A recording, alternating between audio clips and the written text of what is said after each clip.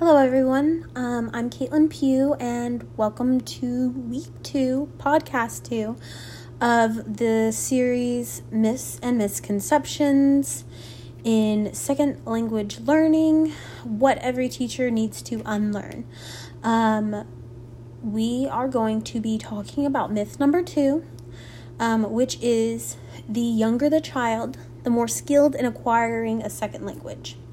And, of course, I will start off by going over the gist of that portion of the article, which is myth number 2, again. And then I will give my own thoughts and opinions on it, and then that'll conclude it. So let's get started. So, it starts off right off the bat talking about a related myth, which is the best time to start language instruction. Some people believe that it is better to start earlier, while others believe that is not true. There are many children that start as early as birth, like infancy. As soon as they start learning, they are learning 2 languages simultaneously. I have a nephew who does that. He has parents who are white, and then he also has a Hispanic father, and so he is learning Spanish as well as English at the same time. He's 2 right now, also, just putting that out there. And so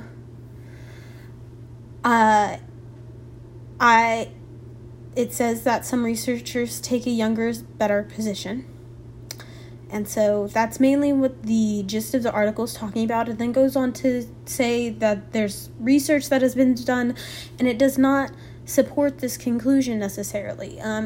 It says that 17,000 British children learning French in a school context indicated that, this is directly from the article, so quoting that, that after 5 years of exposure, children who had begun French instruction at age 11 performed better on tests of second language proficiency than children who had begun at 8 years of age. And so 17,000 is a lot of children. And so it shows that the children that are older seem to do better than the children that are younger. And it's not a huge age gap, but there is an age gap.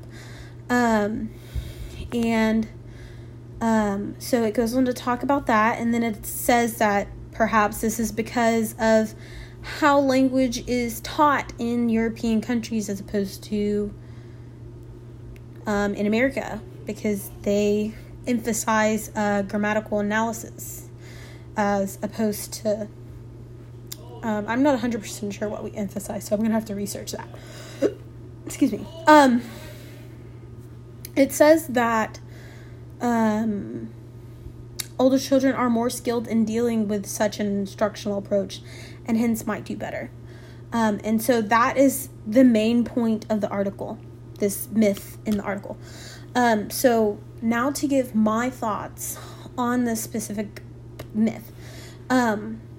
I do not necessarily agree with one over the other. I think that everyone should definitely learn a second language, and I don't think you're ever too old to start a language, and I don't necessarily think you're too young to start another language. Obviously, I think you don't want to overdo it with languages, especially for younger ones. You don't want them having to learn 4 languages, in my opinion, as they're coming out of the womb. But I think it's great for them to be able to talk in 2 languages, and the younger they do that, the better it will be for them, I guess, in the sense of schooling in America, because a lot of our teaching is English focused, and it would help them. But that being said, we need to continue to use their language as well as a teaching mechanism, because we need to allow them to be most comfortable, and they are most comfortable with their native language more than likely, because that's what they grew up with. And I think it is not okay for us to force them to strictly use English or to strictly avoid using their native language. One thing that the article said that I completely agree with is it pointed out that children that are younger have better pronunciation. And I think that I can see how they can be better at that, because as you get older, it just becomes a habit of pronouncing things a certain way. And once you get in a habit of making your tongue do certain things and things like that, it's really hard to unlearn a word. Something so silly. And it's not another language, but it was about my pronunciation. I'm adopted, and the family that adopted me is white. I'm white, but before I was adopted, I grew up in a African American community, and I spoke like they would. So I said things with more of a slang than I should have. And I remember my adoptive mom having to drill into me that it was iron. I could not say the word iron. I always said iron or iron, something along those lines.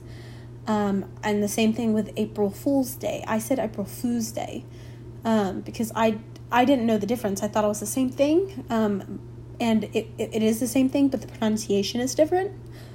And so in that sense, it took me a while to unlearn that. I was 10.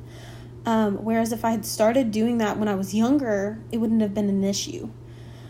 And so I can see how older children would have a harder time with pronunciation, because old habits die hard. That's the saying. And while they are able to certainly overcome that, it definitely might be a little bit more of a difficult task for them. Whereas the grammatical structure of things and that dynamic is going to be more difficult for a younger child, because they're still very imaginative, and their mind is running all over the place. So in that sense, yes, I completely agree that older children may be better at some things and younger children may be better at some other things.